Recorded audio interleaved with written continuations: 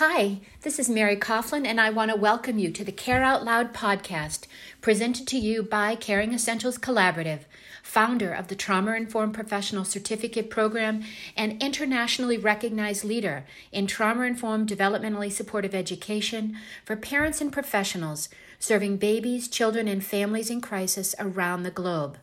I'm wicked excited you're here as we talk about caring out loud. In each moment lies a unique opportunity to create a kinder, more connected and compassionate world, one moment at a time. And it all begins with you.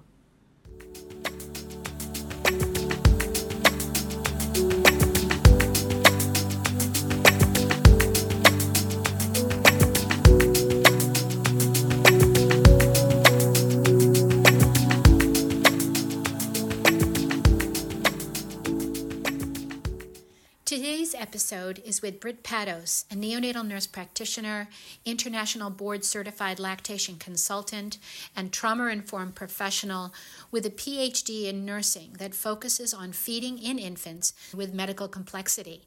She's previously cared for infants in the NICU and currently practices in an outpatient private practice setting, providing infants and families support for feeding difficulties, growth concerns, and gastrointestinal symptomatology.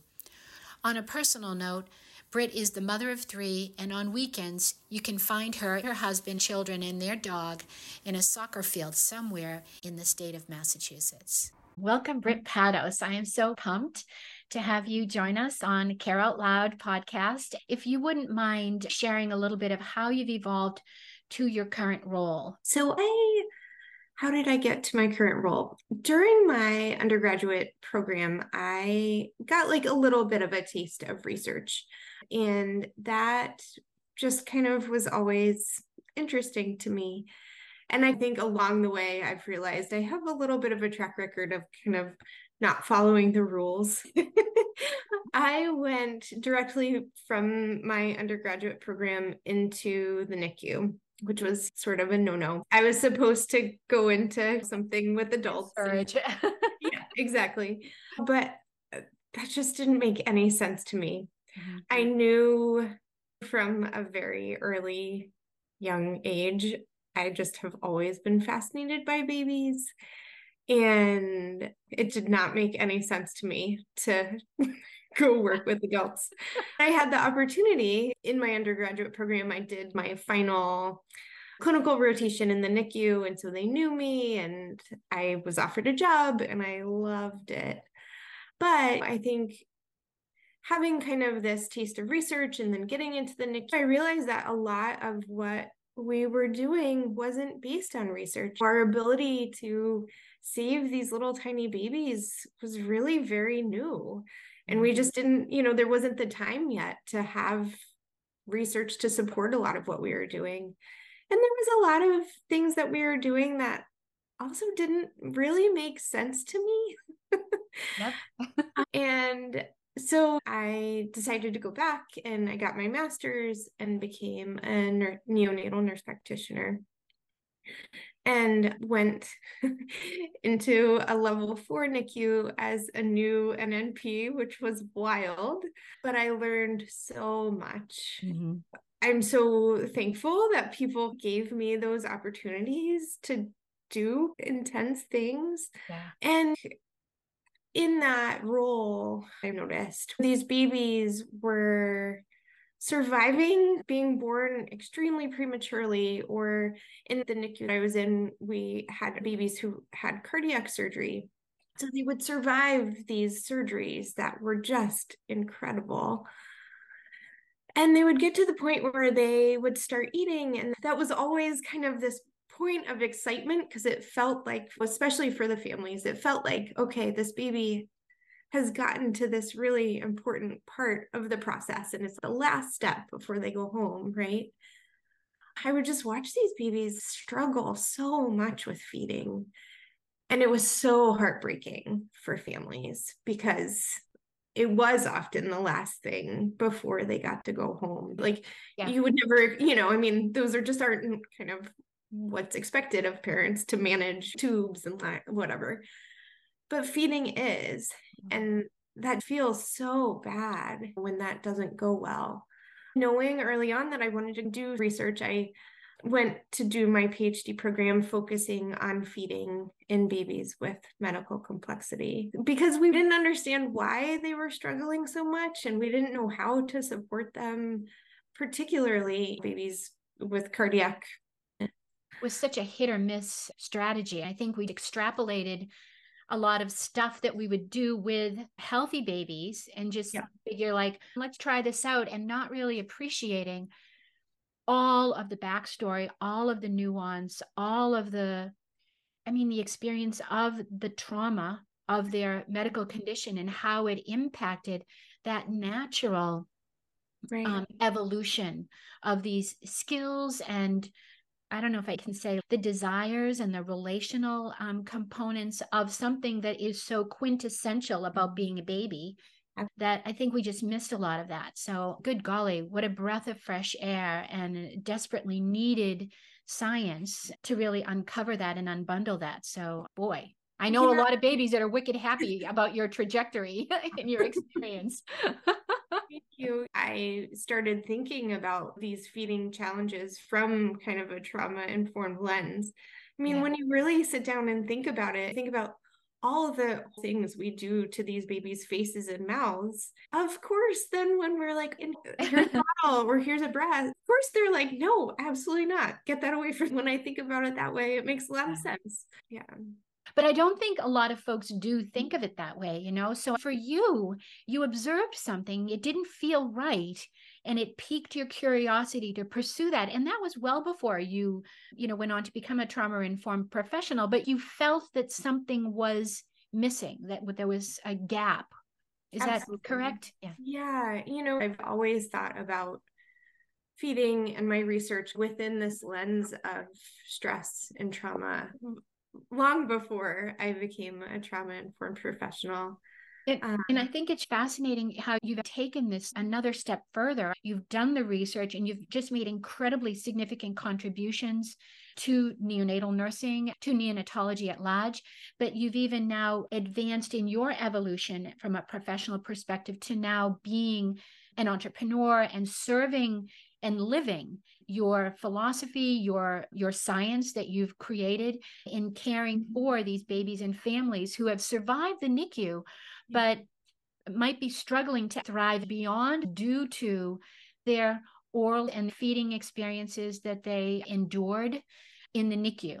Is that? Yeah, so I went on for my PhD program and went into the traditional academic role, which was an incredible opportunity to get my research off the ground and really had the opportunity to touch the lives of students becoming nurses. When you asked about becoming a trauma-informed professional, I read your first book a long time ago. And for many years, I was teaching just one class within the kind of maternal child course every semester on trauma-informed care of the neonatal. Really? Oh, that is so wicked cool. Yeah, it felt like an opportunity to share my passion with students. One of the challenges was I wasn't teaching the people who were going to do the things that I was passionate about. Right. And so in my evolution, kind of came to the realization that I wanted to just make a bigger impact than I was able to make in that role. So yeah, I took that leap of faith to become an entrepreneur, and I started two businesses, one focusing on providing clinical care to babies in my community. I saw, particularly from COVID, a lot of the support systems for new families evaporated. Wow. Even before that, the amount of support was minimal. I really wanted to get back into seeing babies and families. So I have one business where I do my clinical practice and provide education for parents and healthcare professionals around feeding. And then I have another business that tests the flow rates of bottle nipples with the goal of providing parents and professionals with the information they need to feed babies. Yeah. I mean, it's just incredible the work that you've done exposing relevant gaps in how we provide care. Nurses want to create nurturing experiences, but when you don't have the evidence, you operate on assumptions and your best intentions, but again, there's no guarantee that those best intentions are going to play out the way you want to when you have those knowledge gaps. The work you've done with trying to quantify and characterize these different nipples so that you can give parents and professionals the information they need to be respectful of the baby's skill set and capabilities and respond appropriately to those different situations. And for parents too, I think it's not like nurses have this magic about feeding. I mean, feeding is a very natural, right, human thing, definitely quintessential to being a parent. Yeah. And so I think that shared passion for wanting to do it right, but not even knowing that, oh, what we're doing isn't right, like holy moly, because I never even thought of that. And then you come across this and you're like, how many other things are we doing or providing that may not really be the right thing, regardless of our intentions? So I think you really were a pioneer in that work. You focused on the nipple issue, but you also saw that it was just one piece of a larger challenge for babies and families that you had the skill set to support and guide. I wonder now, I'm honored that you actually had read the first book and that you were teaching on that. And it also makes me want to ask the question. So in that kind of maybe discovery of that concept and the relevance that it had in the NICU and the journey that you've been on to now becoming a certified trauma-informed professional, how has that journey shaped your understanding of the needs of babies, families, and even clinicians? I'm sure you're doing clinician education around this. Has that had any influence on that journey and the service that you provide? It feels so embedded in everything that I do. It's hard for me to pull out how it has shaped that. It is the other part of the journey that I didn't mention, which is my personal experience with the NICU and complicated pregnancy. Learning more about the trauma-informed professional program helped me think about my own experience in a trauma-informed way. I knew it was traumatic, but there's a step beyond acknowledging the trauma to thinking about everything you do within that lens of understanding that trauma and what it means for your life. I mean, being a mom of a baby who's had that experience. So we had a long journey of trying to get pregnant, and then I got pregnant with twins, which was so exciting. And had, a relatively uncomplicated early part of the pregnancy. And then at 23 weeks, started contracting. And, at that time, 23 weeks was not considered able to be saved. They sent me home and said, see if you can make it another week. We sat at home for a week trying to make it to that next week. And we did. But then had just was in and out of the hospital on bed rest from 23 weeks on. And by some miracle, we made it to 34 weeks and delivered, had the babies were healthy.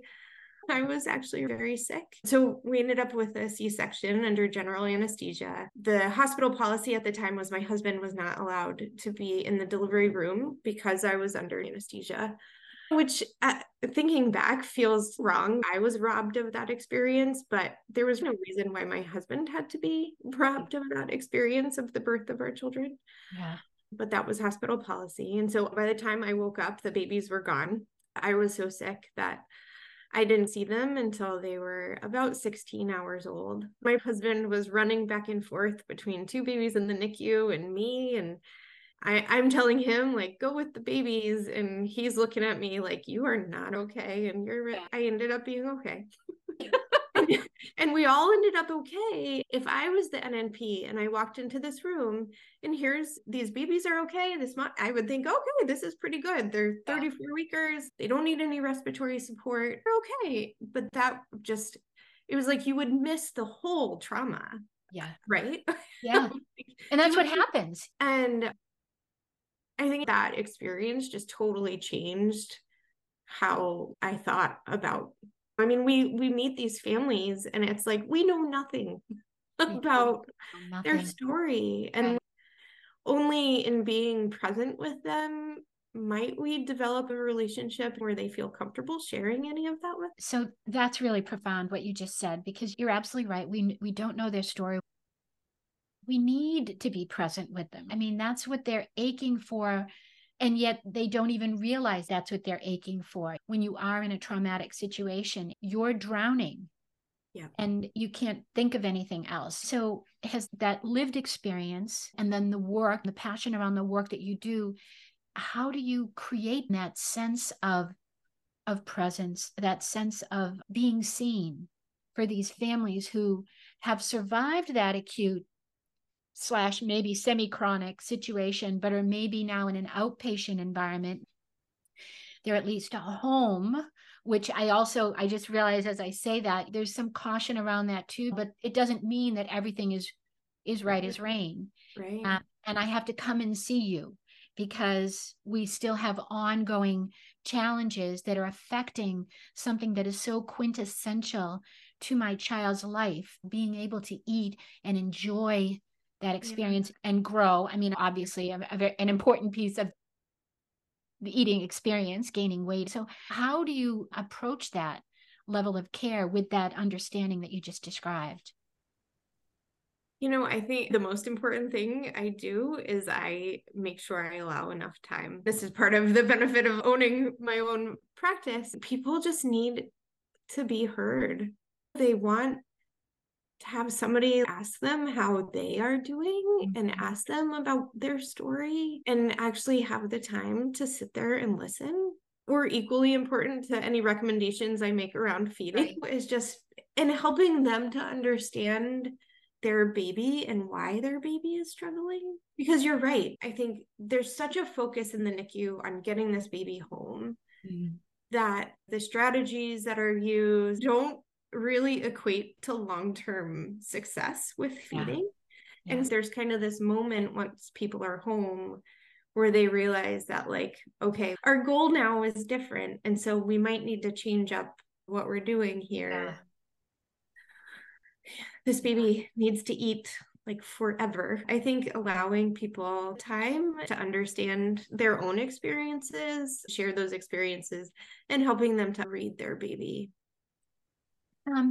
You bring up different thoughts around this whole experience for the parent. Reading some of the literature about parents' experience of, transition to home, discharge home, and the post-NICU period. A lot of them feel frightened, overwhelmed, like that safety net is gone now, and they're freaking out. All understandable. How, in your role, seeing this and uncovering these needs, these priorities, because things have shifted, might feel confusing to a parent who was on track and now you're discharged, now you're on track B, and it's different language, different expectations, different everything, that disconnect can maybe feel really like, I don't know, disoriented. Like, did somebody miss the bus here? Why am I just hearing this now? We've been in the hospital for X, kind of a thing. What kinds of insights or understandings has the work that you're doing now provided for you that maybe it's important to share back? And as I say this, I realize just because you discovered it and you share it back doesn't mean anything's going to change. But what are the discoveries that you're making that could really maybe help influence how we're caring for them in that track A? Yeah, I think it motivates me even more to make change in the NICU. We really need to be from the very beginning thinking about the long term. Yes. I have a paper where I did a meta-analysis of the literature on feeding difficulties in children between the ages of 1 and 4 who were born preterm, and found that 42% of them had significant feeding difficulties. That's almost half. And I would say that's probably an underestimate because most of those studies excluded the kids that we know are at highest risk, right? So they excluded the children with feeding tubes, which is the definition. Crazy. So it's probably closer to 50%. Yeah. So 50% of these were babies even born up to 37 weeks. Really? So even those my twins. Your children. That is astounding. Mm-hmm. We have to do better. One of the things that I've realized is that I only ever saw babies in many of the people who work in the NICU never see them afterward. They might get the update periodically, or the family might come back and visit. But in those instances, you're only hearing the good things.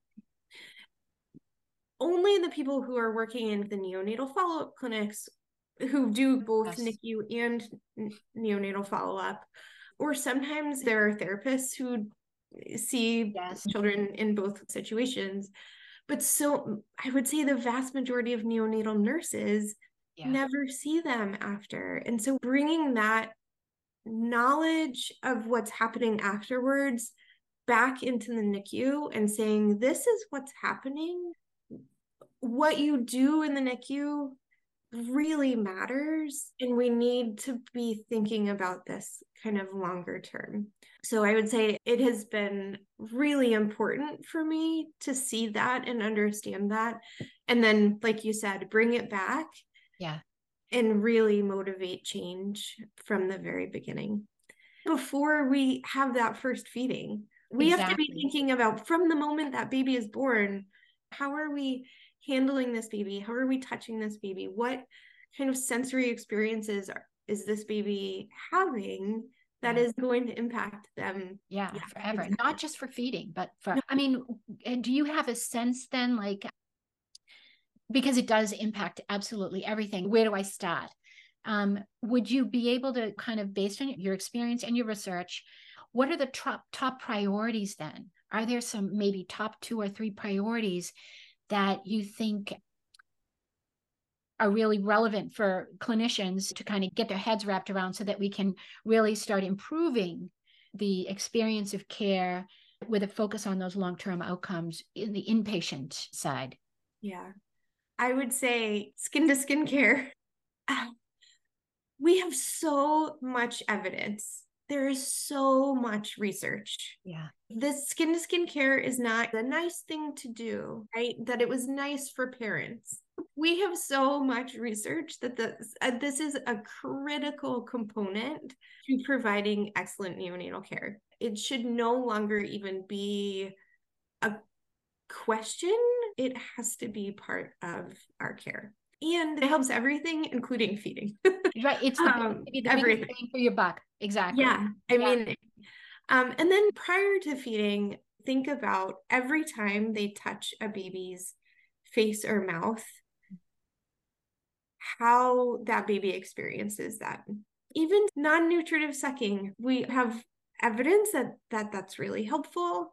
We have to think about how we're doing that shoving a pacifier in a baby's mouth, sort of propping it up in a way that they have no other option but to keep it in their mouth, that is not a positive experience. But I think that when we do start feeding, I would just love us to get to a point where we start babies safe. So often the plan is kind of like, well, let's start them on a standard flow nipple.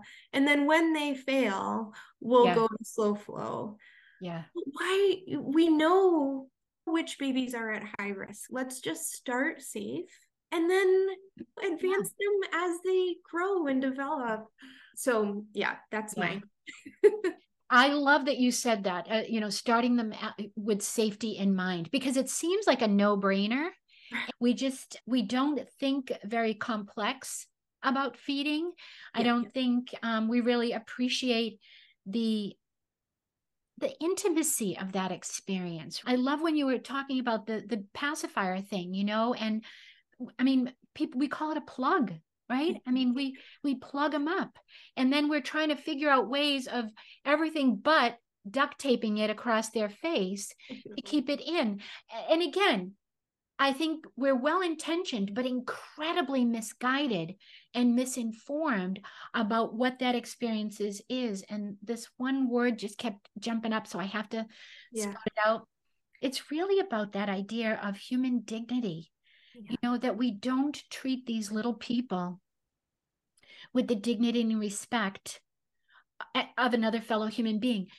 Although I think we're really short on that dignity and respect with fellow human beings in general. It's disheartening. And particularly when we're having these encounters with people that are figuring out what it is to be human on our watch. So these experiences that they're having that are frightening, that are aggressive, that are overwhelming, are wiring their brains for how they need to be to navigate their life, This is something you talk about all the time, and I talk about it in the context of feeding. To learn something new, we have to feel safe and actually be safe. Yes. And that's true with feeding, right? Babies have to actually be safe, because it is very possible that the way we're feeding them is not safe for them. Yes. And they also have to feel safe in order to learn this new skill of eating, which they haven't been asked to do before. Even with healthy full-term babies, whenever I'm teaching parents about feeding, I always talk about it as you're offering the feeding. Exactly. And then they have to give you permission. Yes. Right? We're never putting a bottle nipple in a baby's mouth without them kind of realizing what's happening and opening their mouth and accepting it. We know this baby needs to eat. If they don't want to eat, that's really scary, but they have to give us permission, or they get to a point where they completely refuse, and then we're in a much bigger, really bad place. And we have strategies that we can employ when they don't give us permission. We may not want to use the feeding tube or some other device, but for safety's sake, we have to do that. Just like that example you gave about the fast flow, and if he chokes, well, then we'll try something different. Really? You're really going to go with that as your best option coming out of the gate?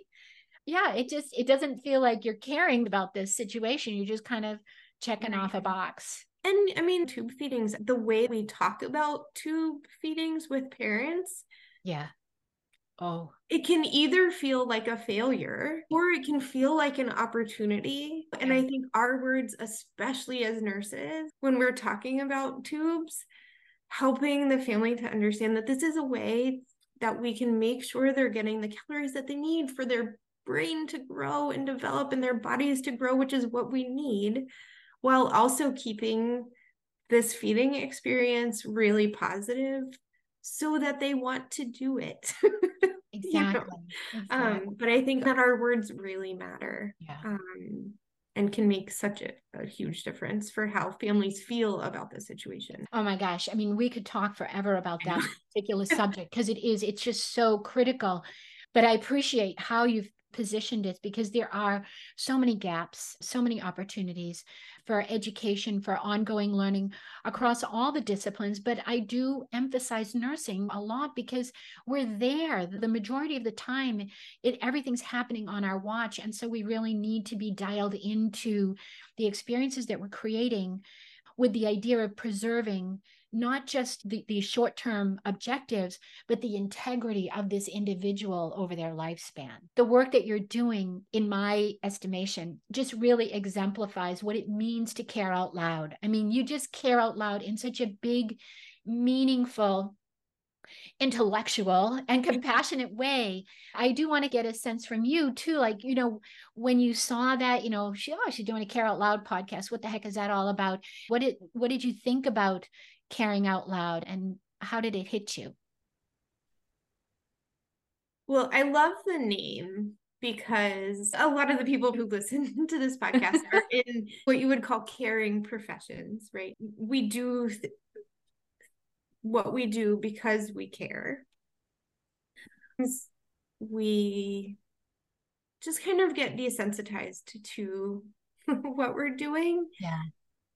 And I think it takes that step of actually saying it out loud to remind ourselves and everyone around us of how important the things that we do are. I think one of the really wonderful things about the trauma-informed professional program is giving people the words to communicate that to the rest of the world, and then using those words so that other people start to build this framework.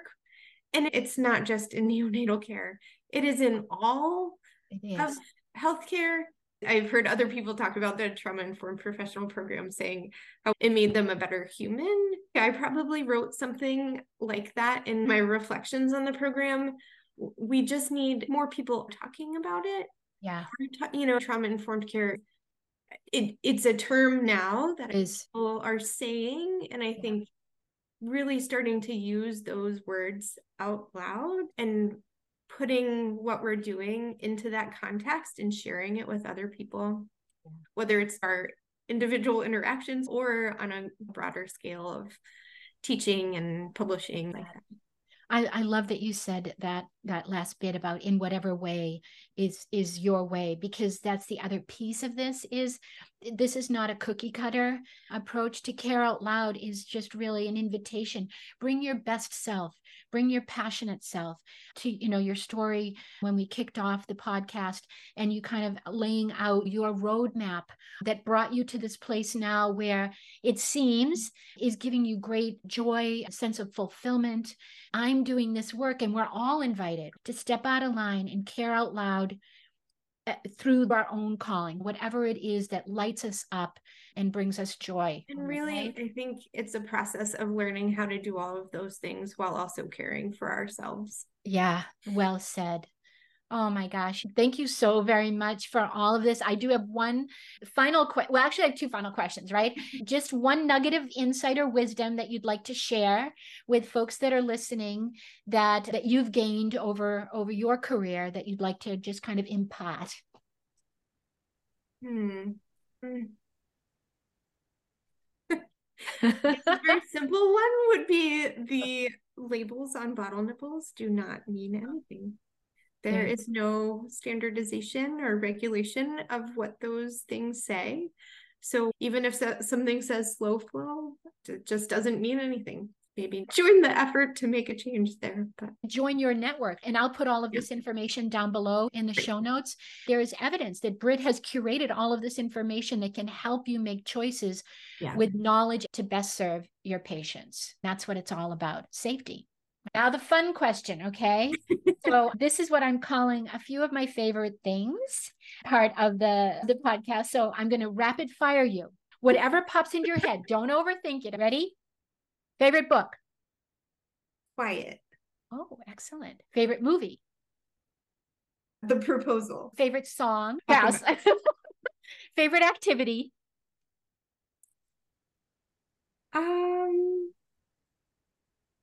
Watching my kids play soccer. Perfect. Now we've gotten a little bit behind the curtain in understanding Britt Pados a little bit deeper, not just her big brain and big heart, but her big fun too. And I want to thank you so very much. You're just so gracious to share all of this information. Thank you so much. Thank you for having me.